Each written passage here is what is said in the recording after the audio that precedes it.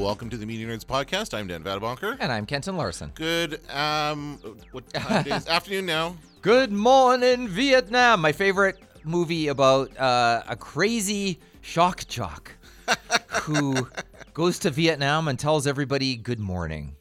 That's right. That's all that movie's about. That's all that all happens. that movie's about, starring Robin Williams. Starring Robin Williams as the... Oscar-winning? Oscar-nominated. Ooh, I think did he win for that? No, I don't think he won for that. I think he won for Good Will Hunting. And I don't remember what else. I'm not going to Google it right now. Because movies don't hold up so well. Why not? Good Morning Vietnam, sometimes I watch it when it's on because I believe it was overrated in the day. And when you watch it now, you sort of see... You kind of see through the holes of the plot. The other thing is that we now know more about what he was like when he was making those films because of the whole thing about his mental illness came out after he died. So we know that he was completely manic during those scenes and during those movies that he shot. Like that was part of his mental illness. And I mean, we all, I guess, loved it. We all loved seeing him like that. But it probably was not good for him to shoot that movie because of the toll it took on his mental health, right? And plus, he had a drug addiction. That was right. Yeah. There's like all kinds of stuff going on there. But so many. Was that an '80s movie or was it a '90s movie? I think it was late '80s. Because there's so many '80s movies where some wacky funster sticks it to the uptight people. Well, and that falls into that category. Read any college-based movie, Animal House knockoff. Right. It's like they're going to stick it to the dean. Revenge of the Nerds exactly. As the same plot, basically. There's a ton of those knockoffs, basically Animal House. And by the way, Animal House definitely does not hold up, and it's very, very inappropriate by a lot of standards. Stripes. We should do, Stripes. Stripes, I love Stripes, but oh man, there's some scenes in there too. But anything with John Candy is just friggin' hysterical in that movie. And of course, we just... had the 25th anniversary of John Candy's death. I can't remember if we talked about this last week or not. I don't think we did. Okay. Or did we? One thing I realized is that John Candy was 43 years old when he passed away. Oh no. I'm turning 43 this year. I'm turning 43 next month. I'm a year younger than Luke Perry was. And my friend turned 50 this week, and we were having the same discussion. Yeah. Where it's like, people said Luke Perry was the best looking guy. And look, I'm a year younger than what he was, and I'm not that good looking. So now what? Well, that's just genetics. So I'm not going to make it that long. Yeah, it's genetic. Exactly. It's genetics. So if his didn't carry him all the way, what odds have I got?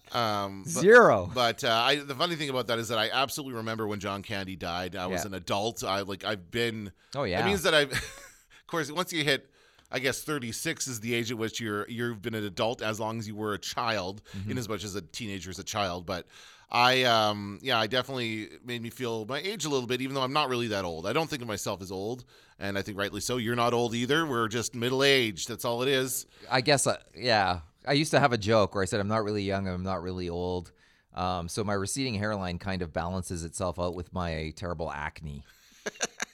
So it's like both. I'm caught in the middle. Receding hairline and boyish acne. That's probably what I'm trying to say. But by the way, speaking of John Candy, I famously went to the coldest Grey Cup game in history here in Winnipeg to see John Candy standing on the sidelines because he was involved in the ownership of the Argos. Him and Wayne Gretzky owned part of the Argos. I don't recall seeing Wayne Gretzky, but I did see John Candy, and me and my friend basically walked all the way around the stadium and walked down. But that was back before they sort of segmented you in your section, so you could just walk right up. And we walked up and we just looked at him.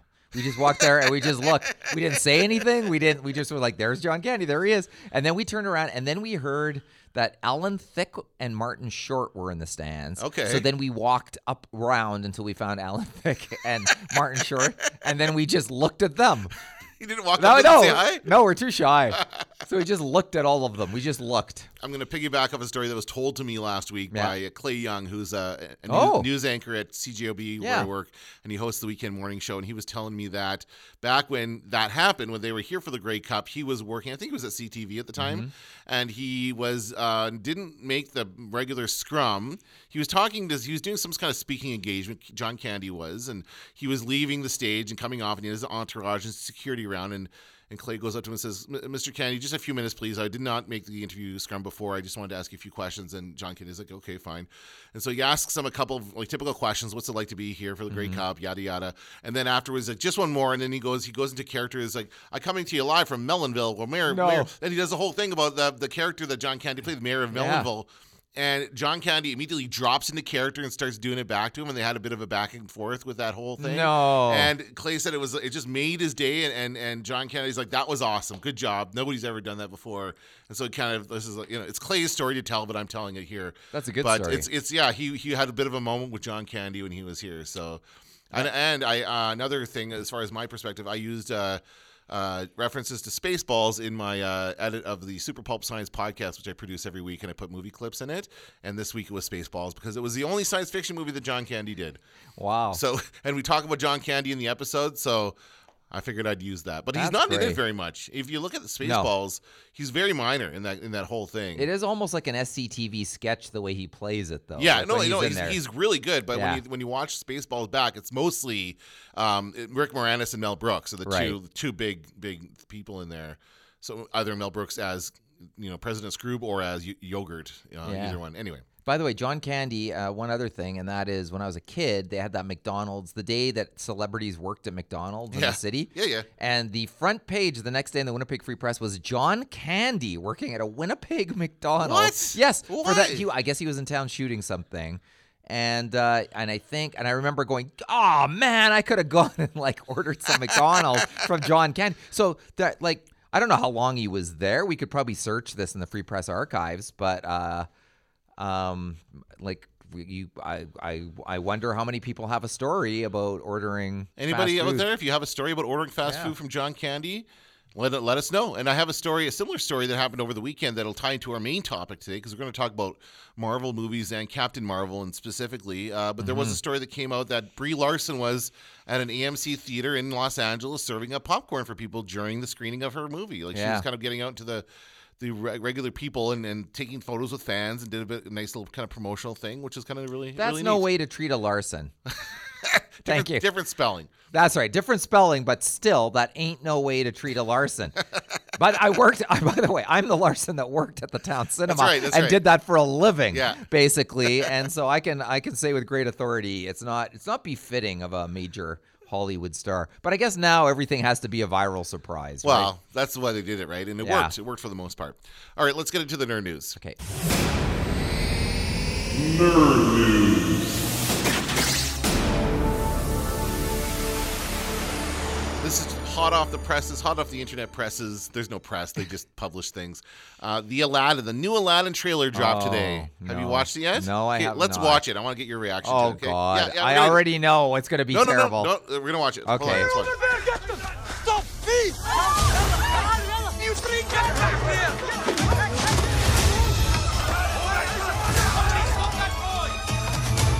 She's on the roof!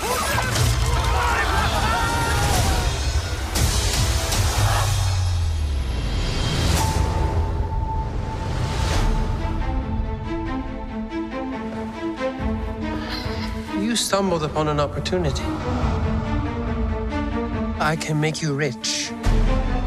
Rich enough to impress a princess. What would I have to do? There's a cave of wonders. Bring me the lamp.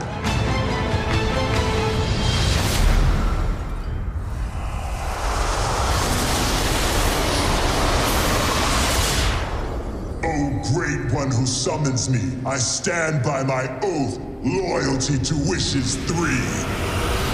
I'm kidding. Watch this. Watch out! You done wound me up. You ain't never had a friend like me. Hey, can you make me a prince? There is a lot of gray area in make me a prince. I could just make you a prince. Oh, no. Y'all see my palace? You look like a prince on the outside, but I didn't change anything on the inside. Showtime. No, I'm in charge, okay? I say when it's time. Really? I thought a princess could go anywhere. Not this princess. Do you trust me?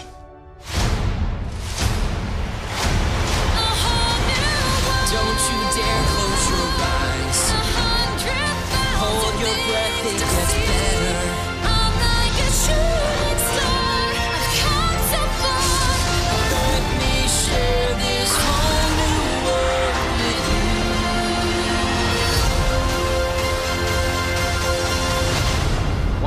they're remaking Prince of Persia right this time. but it looks like a grand widescreen cinematic feast for the eyes. Yeah. And I guess we need to talk about Will Smith then. Well, okay, but here's the thing. Like, it looks like, and everyone freaked out over the blue Will Smith. Yeah, they didn't like it. Nobody liked that. Yeah. But it's not as bad in this trailer because you only see him blue at the beginning. And so maybe that's all the blue Will Smith we get is at the beginning of the movie. And then he looks normal for the rest of it because he looks like his helper. Yeah, right? I wonder. Like, I don't mind it when you see non-blue Will Smith looking normal. That's fine. But it's just that opening part where he's blue that people seem to have a problem with. Does the parrot have a voice? I don't know yet. We did not hear the parrot talk. Because it could be Gilbert Gottfried it could again. Be. I don't think it is. I think we would have heard it. You Although think so, they might be leaving that for a surprise. It should be Gilbert Gottfried. Really should. Guy's still around. They got they fired him from Affleck, so you might as well get him back for the parrot. But they also got James Earl Jones to do the Simba's dad's voice in the Lion King. True. So there's no reason why it couldn't be Gilbert Gottfried. Now, honestly, I can't think of anybody else doing that voice of that parrot. Like, really. That actually looks like a good movie. It does. But I don't know how I feel about them remaking every single animated feature. But and that's the big issue with these. I have not seen any of these, by the way. None of the reanimated. None of the live action adaptations. I saw Beauty and the Beast. Oh no, sorry, that's not true. I saw Pete's Dragon. I saw that was okay. I forgot about that. That was okay. It wasn't. It seemed more like it was different enough from the original Pete's Dragon that it was good, right? Like, that's the problem, is that when they try to be too faithful to the original one, people are saying you're just copying this. Right. That's what this looks like. It looks like they're copying all the same musical numbers, all the same scenes, beat for beat. It looks exactly the same as the original Aladdin. So that's the only issue I would have. If you're going to do this, let's make it a little bit different. They also don't seem to be they seem to understand that everybody's seen it already because they're not hiding anything. No. The whole plot is there for all to see, and I actually I barely remember seeing Aladdin when it was an animated I've seen it fairly recently. My kids watched it at some point, so I've seen it within the last 5 years. This reminded me of it, though. Yeah. I remembered a whole bunch of stuff. You remember the parade scene. Yeah. You remember the carpet ride. You remember the even at the beginning there where you see him getting chased through the market by the guards. Yeah. So those are all kind of iconic scenes that are part of the original Aladdin that they've now recreated for this. I think the big thing about this film is going to be the spectacle of seeing this translated into quote-unquote real life. Because we know most of it is going to be CGI anyway. But the parade scene looks pretty grand and exciting good. the way they show it there. I mean, clearly there's CGI in action, but it doesn't look like bad CGI. No, it looks all good. I mean, this trailer gets me more interested to see this film as opposed to the teaser, which was not good. Well, they ended on an image that nobody liked. I still don't know how I feel about him. Like, how often? Okay, so in the original movie, maybe you can clarify this for me. How is Robin Williams in genie mode? Speaking of Good Morning Vietnam, is he in radio DJ mode for the entire Aladdin? What do you mean radio DJ mode? Like shooting off the one-liners as the blue guy? Yeah, it's Robin Williams. It's the same deal. He's like boom, boom, boom. But he doesn't go to another form.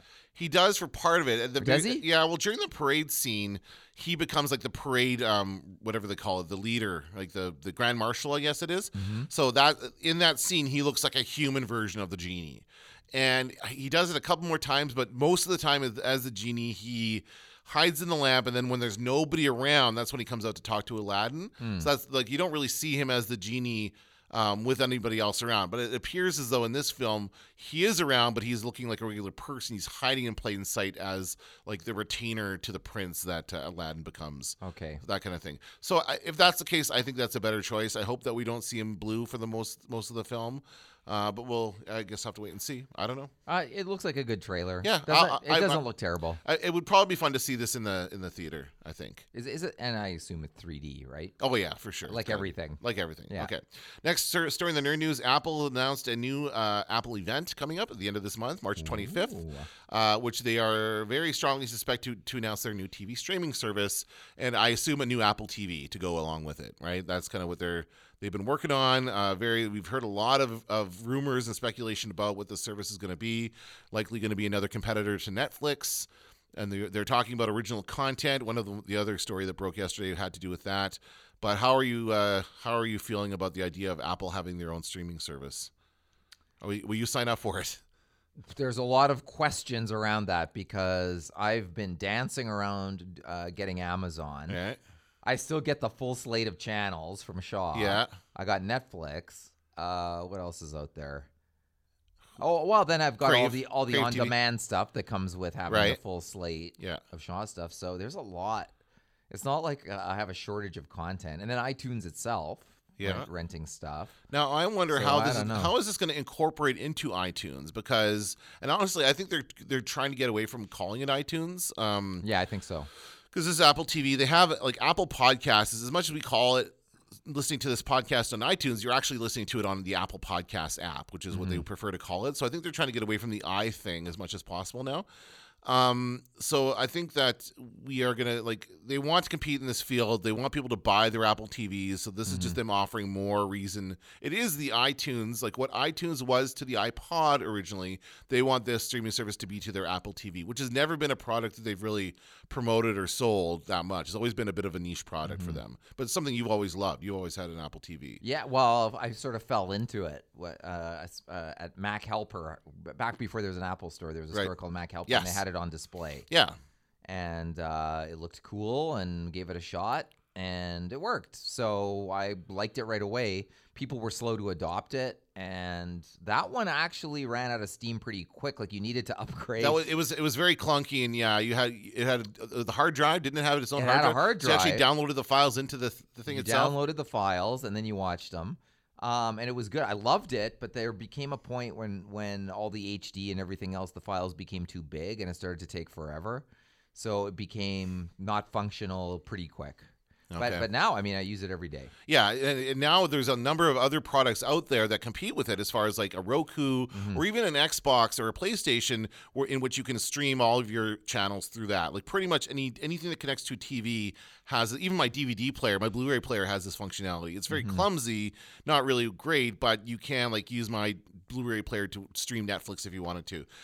And it's funny because the tagline for this event that's coming up March 25th, it's Showtime, which we just heard in the trailer for Aladdin. That's why everyone thinks it's going to be. Obviously, they're pretty. They're not saying much about the event, but that's going to be the main point of it. What's the date again? March 25th. Like oh boy, that's a couple weeks. That's very interesting. Less than 2 weeks. It is a Monday, March 25th. There you go. Oh, great. So I know what I'm doing. I'll try and watch it. I always try to watch those.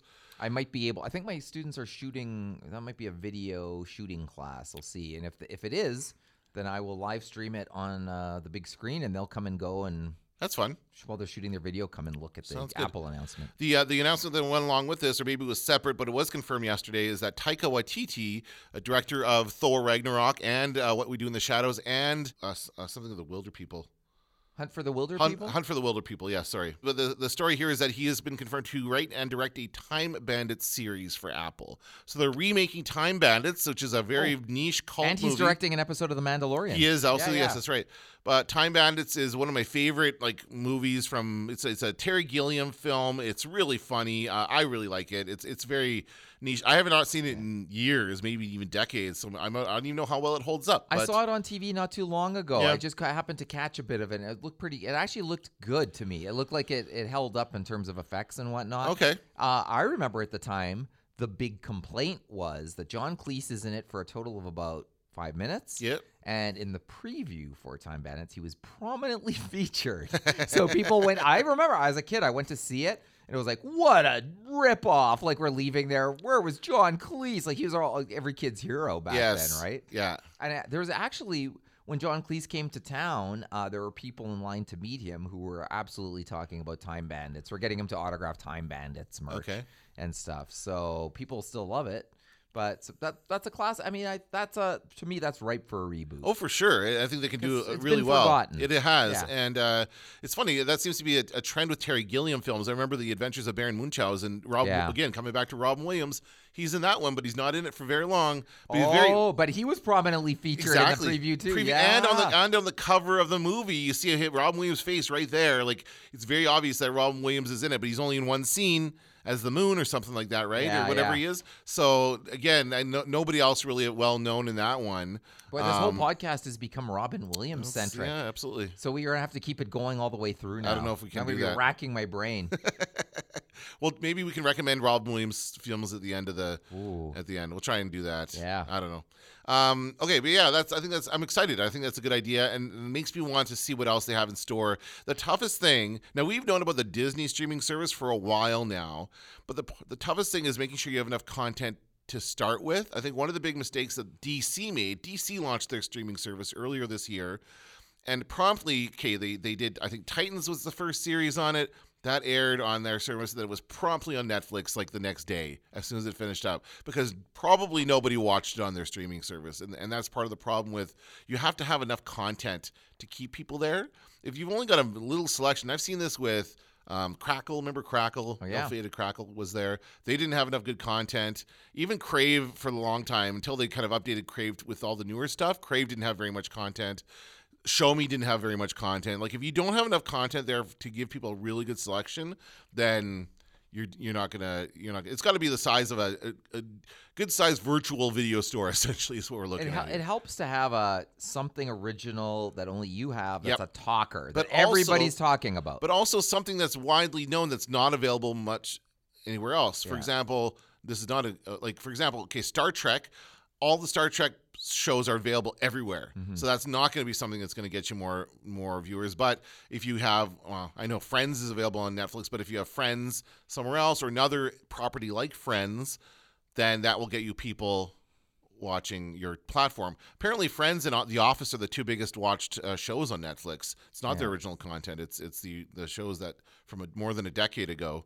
But I do recall, and we even talked about it on this podcast, but Orange is the New Black was a talker. Oh, yeah. Everybody, like when it first came out, it was big. House of Cards, when it first came out, was a big talker. Even Arrested Development was good as well. Like when they first relaunched that, even though it wasn't a great season, but it was still like, people liked that they brought it back. That was kind of a big deal. So. And even recently, Russian Doll was one that it suddenly swept through town and everybody was talking about it. Now, whether it has legs in terms of who knows? Only Netflix knows for sure how many viewers that they sign up as a result of any given show. Right. But they need that constantly. They constantly need that dose of something. And so new. Apple needs that as well. Anybody who's looking to launch their own platform, it needs that as well. So we'll see. We don't really know much else about what else Apple is developing for this platform. Maybe they'll reveal it on the 25th when we watch the event. Yeah, I can't wait. To see what it is. All right. And of course, Donald Trump called him. Did you see that? Tim Apple. Tim Apple. So let's just make a prediction here. Will we get a joke about Tim Apple? I would love it. I would so love it if they did that. I think you have to. Well, don't they? Didn't Tim Cook change his Twitter handle to Tim Apple? Did he? He was. I think he's for a little while he was at Tim Apple. That is solid gold. Yeah, no, that's funny. That's funny. Wouldn't surprise me at all if they made a joke. Although it might be a little bit late now that it's weeks past the actual event. But I still think it's an opportunity to publicly show a sense of humor about something. Oh, sure. And we know he's not a fan of Trump. Oh, yeah, I know he's not. He's forced to have to deal with him from time to time, it appears. Yeah. And remember they had that one of the first things that happened was they had all the tech people go summoned to Trump's office. Yes. And you could tell who wasn't happy to be there based on who wasn't smiling in the photo. And Tim Cook was not smiling in the photo. No, he was not. He's like, you can make me sit here, but I'm not gonna pretend to enjoy it. Yeah. So it'll be interesting to see if that comes up. And then maybe we'll get a new music video. We'll get to find out. I like finding out who Tim Cook's favorite band is. Right. Because they either play the event or there's a video that features their music. Yeah, and then we'll get it all downloaded into our phones and we'll be all pissed off about it. Well, that. They've never done that again. No. By the way, it still pisses me off when I look at it. It still shows up on my iTunes feed. I never did delete that U2 album, which I never asked for. And it's not very good to begin with. Every once in a while, I'm at the gym. I'm like, what song is this? I don't recognize this. And then the old ballad to Joey Ramone or whatever. Well, no, it's like even worse. It's an unrecognizable one from that one. Right. Where you and then suddenly Bono's voice comes in. You're like, not this. You like quickly jump to the next one. And sometimes the iPod will play two songs from the same album in a row, just by freak occurrence, and that's like rubbing salt in the wound. It's like I was trying to skip it. No, we want you to listen to it now. That's right. All right, that's going to do it for the Nerd News. Let's take a quick break and come back and talk Marvel movies on the Media Nerds podcast. Space invasion, big car chase. Truth be told, I was ready to hang it up till I met you today. So you're not from around here? It's hard to explain. Okay, so you have an article from, what is this? It's the Globe and Mail last week, who ranked every movie in the Marvel Cinematic Universe. And this is something that Star Wars fans were on a long time. It was easier to do for Star Wars because there was only 6 Not movies. as many movies. Isn't there for like a long 55 movies now in the Marvel Cinematic Universe? This has got 21. I think there's more than that. Okay, maybe not. Oh, maybe it doesn't include X-Men and those. Oh, okay, yeah. Okay, well, that's fair because that's not a production of Marvel, so that's fair. Okay, so what are we going to do here? That appears to be the case. Do you first want to know? Well, there's some debatable things in here. So do you want to go through the list of 21? We won't beat a dead horse, but do you want to go bottom up from 21 to? All right. So 21. They say the worst Marvel movie is Thor: The Dark World. Nope, I disagree with that. The worst one is The Incredible Hulk. Is that on the list? Because if it's not, then fine. But The Incredible Hulk with Edward Norton is part of the Marvel Cinematic Universe and should be on the list. If they've forgotten it, then they're wrong. We have a Hulk on the list, but it is not that Hulk. Is it the Ang Lee Hulk? Yes. What? That should be lower than Dark World. Why is that on the list? That's not part of the MCU. Oh, wait a sec. They include both under the same category. That's a cop-out. First of all, the Ang Lee Hulk is not part of the cinematic universe, and it's worse than Thor: Dark World. Much worse. Oh, no. They are talking about, they kick off their little review with, at least Ang Lee tried to do something different. Wow. And then they say, there's little wonder that the events here have been pretty much written out of the Marvel universe. But anyway, but here's to me a big one. So number 21, Thor: The Dark World. Number 19 is The Incredible Hulk. What movie do you think is in between those two at the bottom? I'm going to say, that's a good question. Well, those are widely regarded as the worst ones. Is it Doctor Strange? It is. Okay. Oh my! How did you pull that one out? People don't like it. Why don't they like it? I don't know. Movie. I do too. I don't know why, but it's frequently referred to as one of the worst movies of the Marvel Cinematic Universe. Since when? I don't know. I've always kind of thought I like it. I've watched it many times, and I think it's a good movie. But it is I've just heard this in conversations around the internet and around places that people don't like Doctor Strange. They don't like Benedict Cumberbatch in his crappy American accent. It's not a sympathetic character that you really get behind, right? A lot of what he does has been done better in Iron Man, like the rich, wisecracking guy. But what about the mind-bending? That was visuals. Cool. That was cool. I like it, but I guess people just don't like that idea. I'm blown away by that. The other thing is that was one of the ones that really kind of broke the Marvel formula in that it ends with more of it's a puzzle than anything else. He doesn't beat what's his name? The name of the guy at the end. I demand. He says it over and over and over again because he gets stuck in the time loop. Remember, he's like, Dormammu, I've come to bargain. You've come to die. Your world is now my world. Like all worlds. And then so he gets stuck in that time loop, and it's a puzzle. It's not like a physical battle. It's like he has to figure it out. He traps him in a time loop so that he can't escape, and so he has to agree to withdraw. Dormammu, that's the name of the guy. Dormammu. Wow, you're good. Right? So but that is often one of the worst movies. They say it's the worst one. I think, in my opinion, Ant-Man's probably further down that list. I think Ant-Man's not as good. Also, Age of Ultron should be lower on the list. Get ready to go insanely mad now. Are you ready? Yes, I'm ready. Number 18, Thor. Oh, I like Thor. Wrong. I like it. It's fine. Get ready for this. Number 17, Captain Marvel. Whoa. So you're going to give us your review in a second. I saw that. I disagree with that. Okay, so let's leave that. Let that sit right. because then you can give us your review. Then number 16, and this does not surprise me, though you may disagree. Avengers: Infinity War, which was not my favorite. Yeah, I found it boring. I kind of middle of the pack seems about right. Although that's a little lower than middle of the pack, but a lot of people really love that movie. So they rank it just below number 15, Age of Ultron. Oh, no. I think Age of Ultron is worse. I would agree with that. I think it's worse than Infinity War for sure. Then number 14, Guardians of the Galaxy 2. I like that better than the first one. Boy, look at this, hey? Yeah. Then number 13, Iron Man 2. No, come on. Then. Although many people don't like that one, but I like it. I like Iron Man 2. It's very subjective, I think, this list. I remember a strange. That's what's weird about it. That's what I kind of like about it. Yeah. There's lots to debate. I bet you ask any given person what their favorite Marvel movie is, they're going to say something different. Yeah. And that's kind of what's good about the whole thing. Is that there's many different movies from which you can choose a favorite. Number 12 is Captain America: The First Avenger. Okay. Number 11 is Ant-Man and the Wasp. Okay, that's okay. Number 10 is Spider-Man: Homecoming. So but that means they're ranking the first Ant-Man above Ant-Man and the Wasp. Right? Oh yeah, they are. I like the second one better. I agree. And Homecoming should be higher than that. Homecoming is in the top 5. So there's going to be some controversial picks coming up. Oh, for sure. Although there's some good ones here. Iron Man is number 9. Oh, that's a really good movie. I don't know. That's one of my favorites, actually. It is. The first Iron Man. It is really good. Then the very first movie, The Avengers. Number 8. Okay. Number 7, Ant-Man. Oh, no. No, okay. No way. I skipped over it because I was thinking about something else, but the first Avengers is my favorite Marvel movie. Ooh. It has always been. Since I've seen it, it has been my favorite Marvel movie. It is the perfect comic book movie, and I'll fight anybody who asks. I won't fight you, really, but I will defend that. It is a really good movie. The first Avengers film is by far the best. I really enjoyed that one. It's really good, and there's Ant-Man is certainly not better. Not at all. Number 6, Guardians of the Galaxy. Yeah, that's in my top, probably my top 5, I would say. Yeah, probably me too. It's a really good movie. Then Captain America: Civil War at number 5. I like the first one better.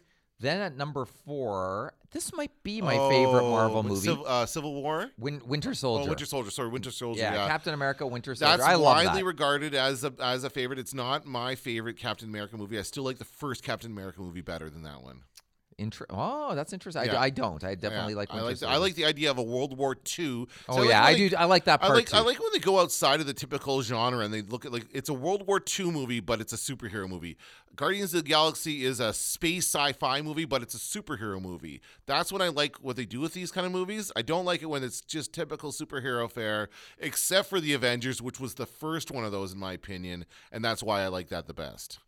All right, and then number 3 is Thor: Ragnarok. That was awesome. Yeah, that one just breaks all the rules. I love it. I would agree with that Pure one. fun. Yeah, for sure. Up there. Number 2, we've talked about this plenty, Black Panther. Yeah, that's... Okay, and, so it's not our favorite, but we like elements of... Let me figure out what... I know, that's what I was going to say. Whoa. I know. Get ready for what they say is the number 1. That's what pulled me into this in the first place. Okay. Go ahead. I know what it is, but go ahead and say it. Go ahead. It's Iron Man 3. It is. What the hell, man? Iron Man 3 is their number 1 Marvel movie. I know, it's terrible, hey? So they say, this is highly questionable. Well, this whole thing is questionable. That's what they're going to start with. I know. So that's why I went reverse order. No kidding. You start with that, and then the credibility crumbles. For sure. What did they say? It's one of the few MCU films to feel like it was made by a real deal flesh and blood filmmaker and not by the collective voice of Marvel Studios. Plus, Ben Kingsley provides one of the few cleverly crafted villains. Oh, that's wrong. Well, he's not really a villain. No. But I like that. That's probably my favorite part of that movie is that twist. I liked it. I liked what they did there, but I did not like what's his face is the real villain. I don't remember his name, but you know who I mean, Memento guy. Yeah. And I did not love the million Iron Man suits that appear at the end. Right? It's let's make let's do all the Iron Man suits all at once. They're all automated. Remember, that's when we're like, it's only a matter of time till a dog is in an Iron Man suit and it looks like Pepper Potts is going to be in it for the next Avengers movie. Of course. Which is, by the way, going to be Gwyneth Paltrow's last movie in the Marvel Cinematic Universe, she said. So she's going to be in her own Iron Man suit. We'll just leave it there. Of course, because everybody has to have their turn in the armor, and it drives me crazy. Yes. But the other thing they say is that the worst part of that film, so they rank it number 1, but then they say the film's ending is a false note, as like it appears to wrap up Robert Downey Jr.'s role as Iron Man, when in fact continued after that. Well, I think at the time though, his contract to make standalone Iron, and it still is, he's still not made a standalone Iron Man movie since then, but he's been pretty big in the Infinity War. Oh, he's the star of the Marvel Universe as it currently stands. And even he makes an appearance in Spider-Man: Homecoming. So he still remains a big part of it, but I don't think we're going to see any further Iron Man movies going forward. Interesting. I think we're just going to see, and the same with Chris Evans. He's done as Captain America after this. So I think that we're going to see, we may see one of them actually die instead of just being poofed into smoke or whatever happened at the end of Infinity War, but we may actually see one of those people die. Yeah. I do disagree with a lot of that list, especially I would say Captain Marvel. So I went to see Captain Marvel on opening night. Yeah, give us your review. And this is we should set it up by saying a spoiler-free review. I will say yes. Say? I will give a spoiler-free review. You will give broad strokes about the film, but you will not reveal anything that might surprise somebody. Exactly. Cameos or anything like that. And by the way, there's quite a bit here that like a lot of it is surprising. There are some really good twists and turns in this movie. But I did go see it at the VIP cinemas. It's the only one that had the right time frame for me. So we went and sat in these, the luxury seats and ordered a beer and all that whole thing. Which, by the way, I'm not sure this is the experience I really want when I'm going. I'm still not 100% on this whole thing. I heard them they were talking about it today on the radio in the morning show I was listening to, and one person's like, as soon as I discovered that, I won't go anywhere else. And I'm like, I don't know if that's really gonna add that much to me. I prefer the seats at. Actually, the seats at Grant Park have now ruined me for other theaters because those are actually power reclining seats with the feet up and that's crazy. The like ones, the ones that the VIP don't do that. So they need to redo their seats, I think, if they want to be up to snuff for the luxury experience. I wonder how many of those. But the thing is, they're sponsored by. Then they should say the seats are by whatever. Yes.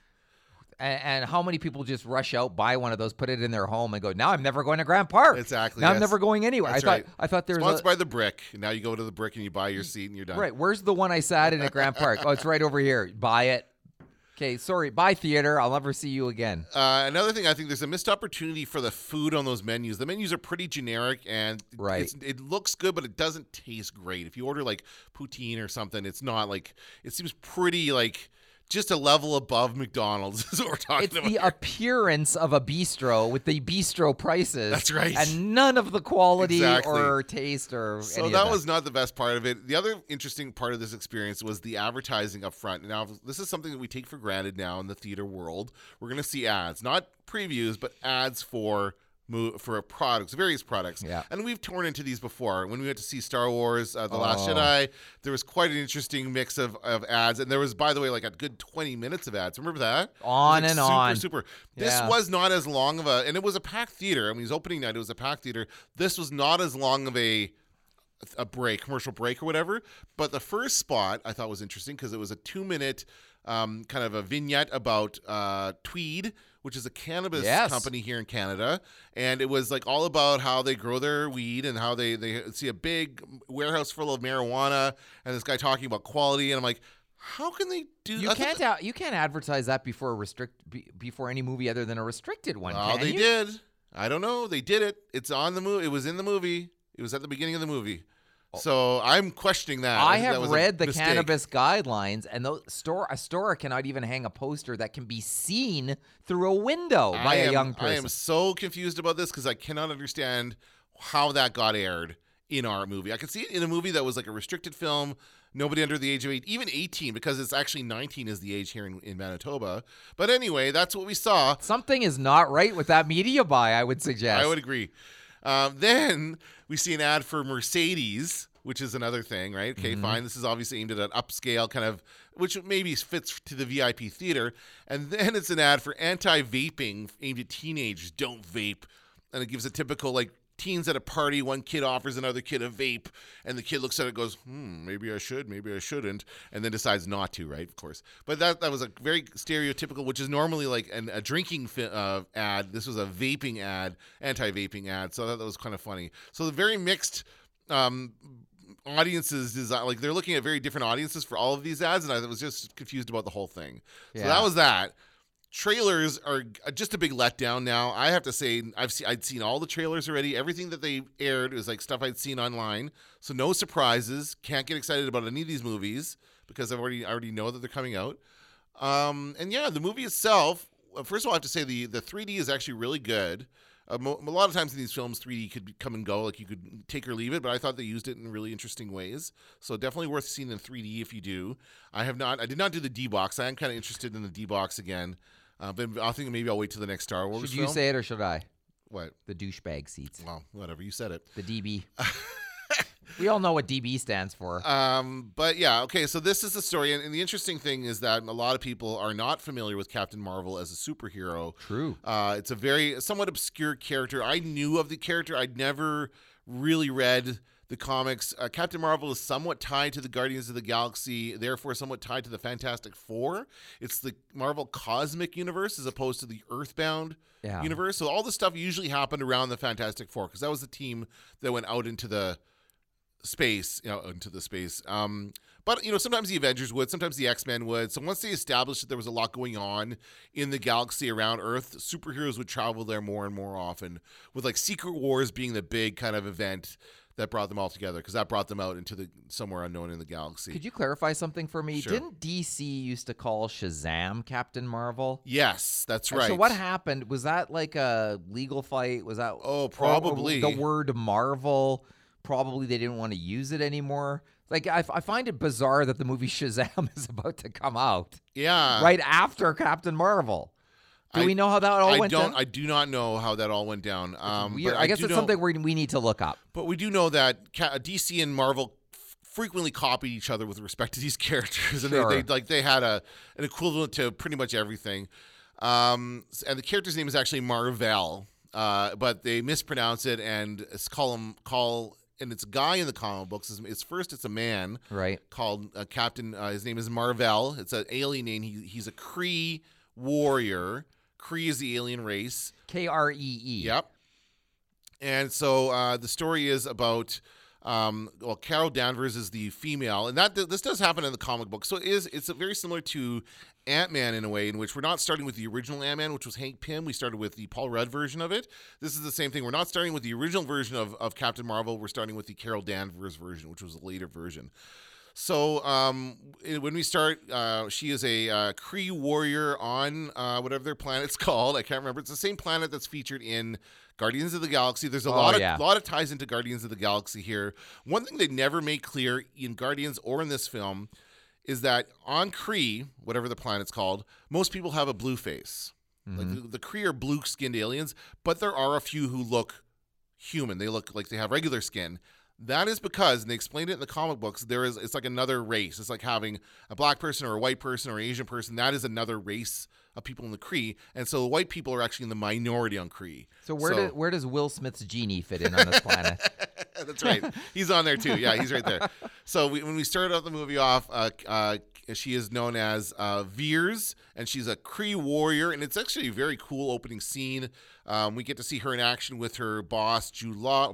Her commanding officer is Jude Law, and all these other characters. And it's kind of a fun little, adventure that they go on. And she battles the evil alien race, the Skrull. The Skrull. Skrull. Who's the Skrull again? Skrull is that movie with the glaive. Remember that star thing that the blades pop out? Skrull is that old 80s movie. Oh man. Skrull is. So basically I just dated myself for going sure. Skrull. I mean, it was a joke. The Skrulls.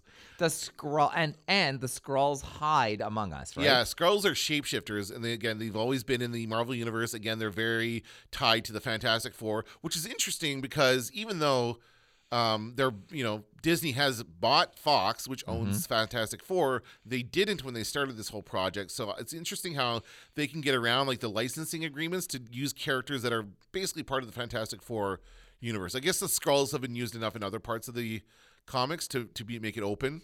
So anyway, the Skrulls are they look more like green. They have like big pointy ears. They look kind of like Gremlins, kind of an idea.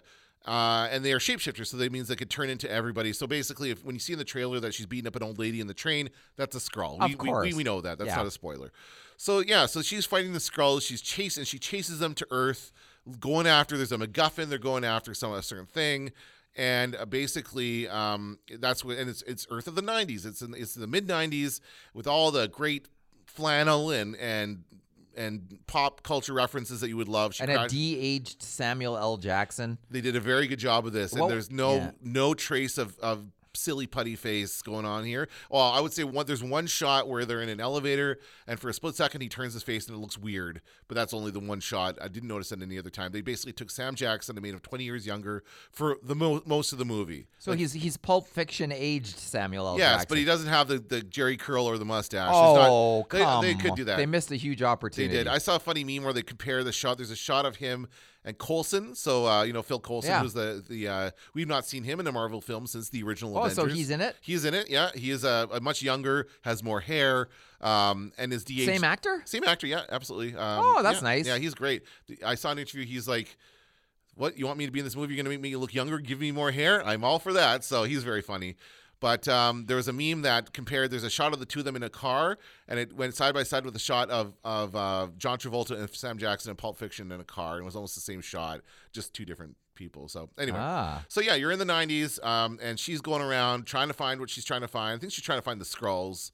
I can't remember the details exactly. The head Skrull is played by Mendo from Ben Mendelsohn from Rogue One and Ready Player One. He always plays a great bad guy. The funny thing is, in this one, they let him do his original Australian accent. He's from Australia, so they let him have his normal accent, but there's no real reason for him to have an Australian accent. He's an alien. Like, he doesn't. It's funny. It's so funny seeing him in the makeup and he's talking in an Australian accent. Yet when he disguises himself as somebody else, I think the Ben Mendelsohn character is supposed to be like another person he disguises himself as. That person has an American accent. Okay. Why? I don't know. It's so funny. It's so funny. Anyway, so overall, I would say it's a really fun movie to watch. It's got some great moments. It turns into a bit of a buddy cop comedy with old, like young Sam Jackson and Brie Larson as Captain Marvel. They partner up and they're going to find this thing together. Coulson isn't in it very much. He's just got bit parts here and there. He helps them along at key points. Great action scenes.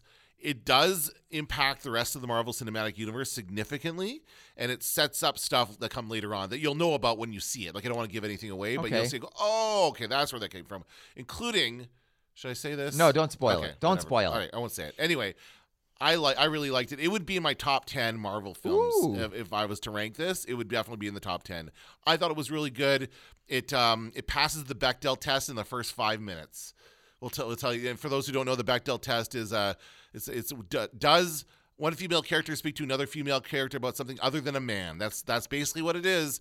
And a surprising amount of films fail it. But this one makes a point of passing it in the first 5 minutes with Annette Bening's in it. She plays a character.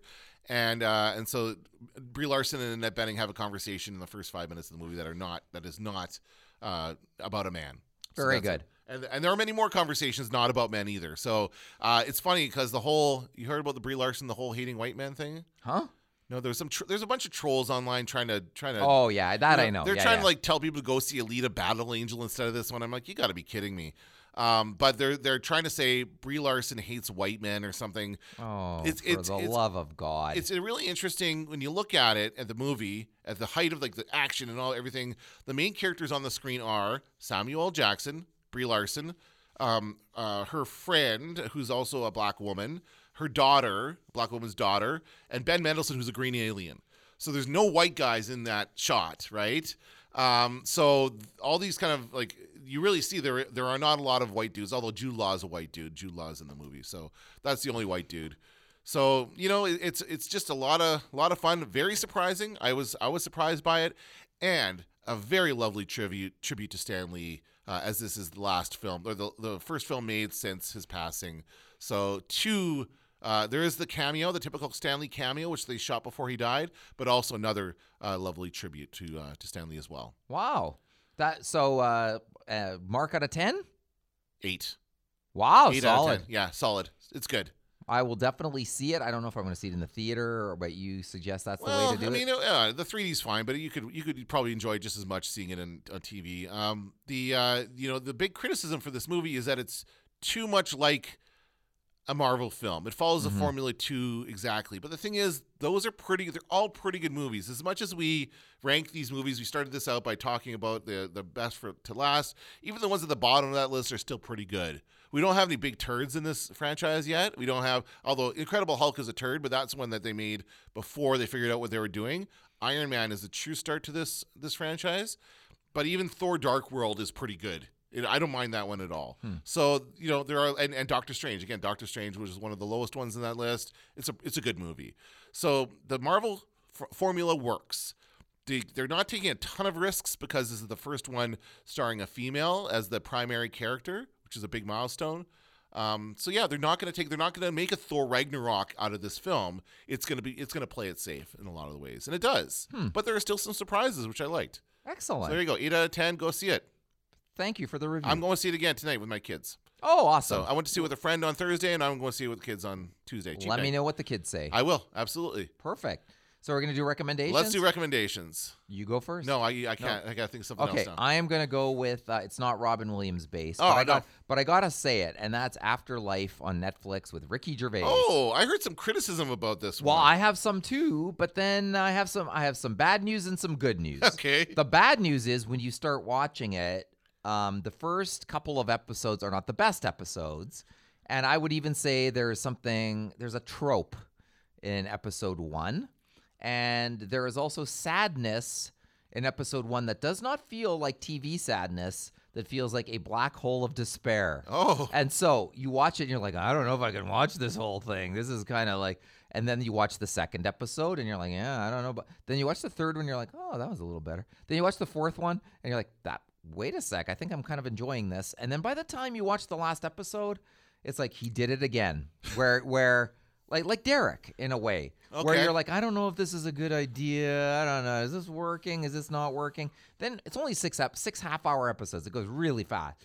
So you get to the 6th episode, and he had me by the end of the 6th episode. I had a tear in my eye. It's lovely. There's some lovely sentiments going on there, I think. And he doesn't ever hit you over the head with some big message, but there is a message, and it's a good message for people to have. And I won't spoil anything other than to say, yeah, those first 2 episodes are a little bit hard going, and I get why people would find that. And even at the very opening scene of the opening show, my first thought was like, oh no, not this trope, And so there's a couple of hurdles there, but once you get over those hurdles, I'm a fan. I'm a Ricky Gervais fan. I really liked it. By the end, I really liked the show, and I even want a season 2. Well, I'm sure. Well, if it does well, I'm sure they'll do. They did 3 seasons of Derek? Was it 3? I think they normally do like 2 in a movie. Yeah, that's what they did. That was 2 in a movie. And Life is Short had 2 in a movie. Yeah. Like that seems to be the pattern. Okay, so that's fine. But the big criticism I've heard from people is that he's recycling jokes. I heard that. There's a lot of stuff he's done from 10 years. Why wouldn't you do? It's not like at first I'm like, what? He's doing these stand-up jokes again? But no, jokes he done in the stand-up routine he's now incorporating into the show. I'm like, what's wrong with that? And there aren't. It's like not many. I'm familiar with it all. I've seen all of his stand-up performances, and there was one that I noticed that stood out, but I just saw it as a wink to the fans or whatever, and it's like not a bad.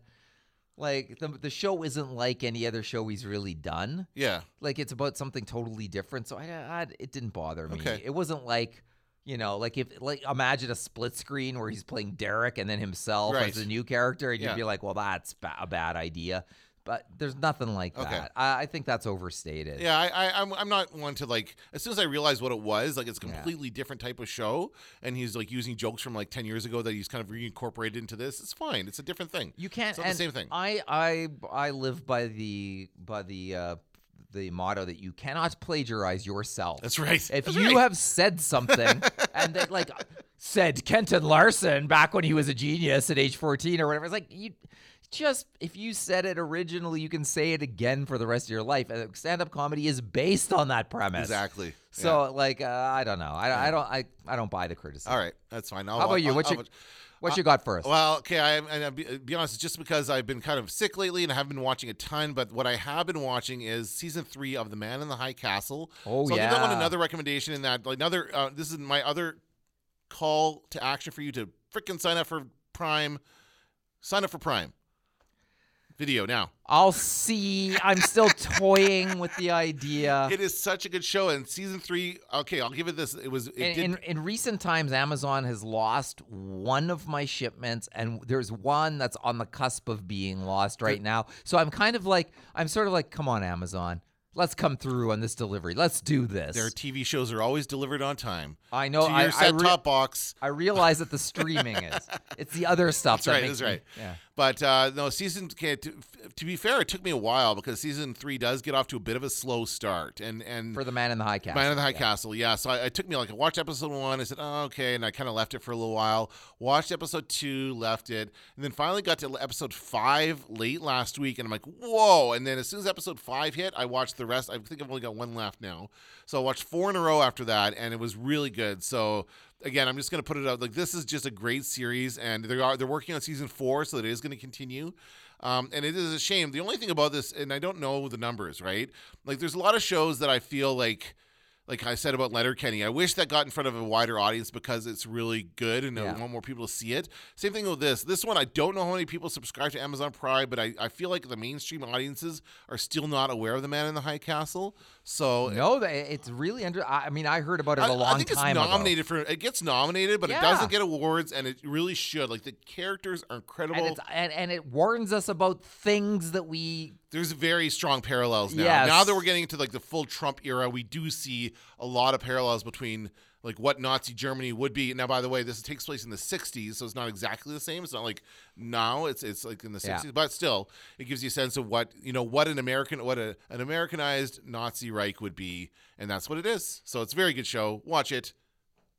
Coming on the heels of that short film called A Night at the Garden. That's right, which is a real thing that happened. Yeah. So there's a lot of things that are echoing around that kind of concept. Okay, something weird happened with the recording here. I went to start the song, so here's the song, and I was just gonna do it, and I realized I stopped recording, so I don't know what point it stopped recording. I'm gonna fix it in post, but we want to be, it's part of our whole thing about being upfront with the audience. So there you go, big mess up.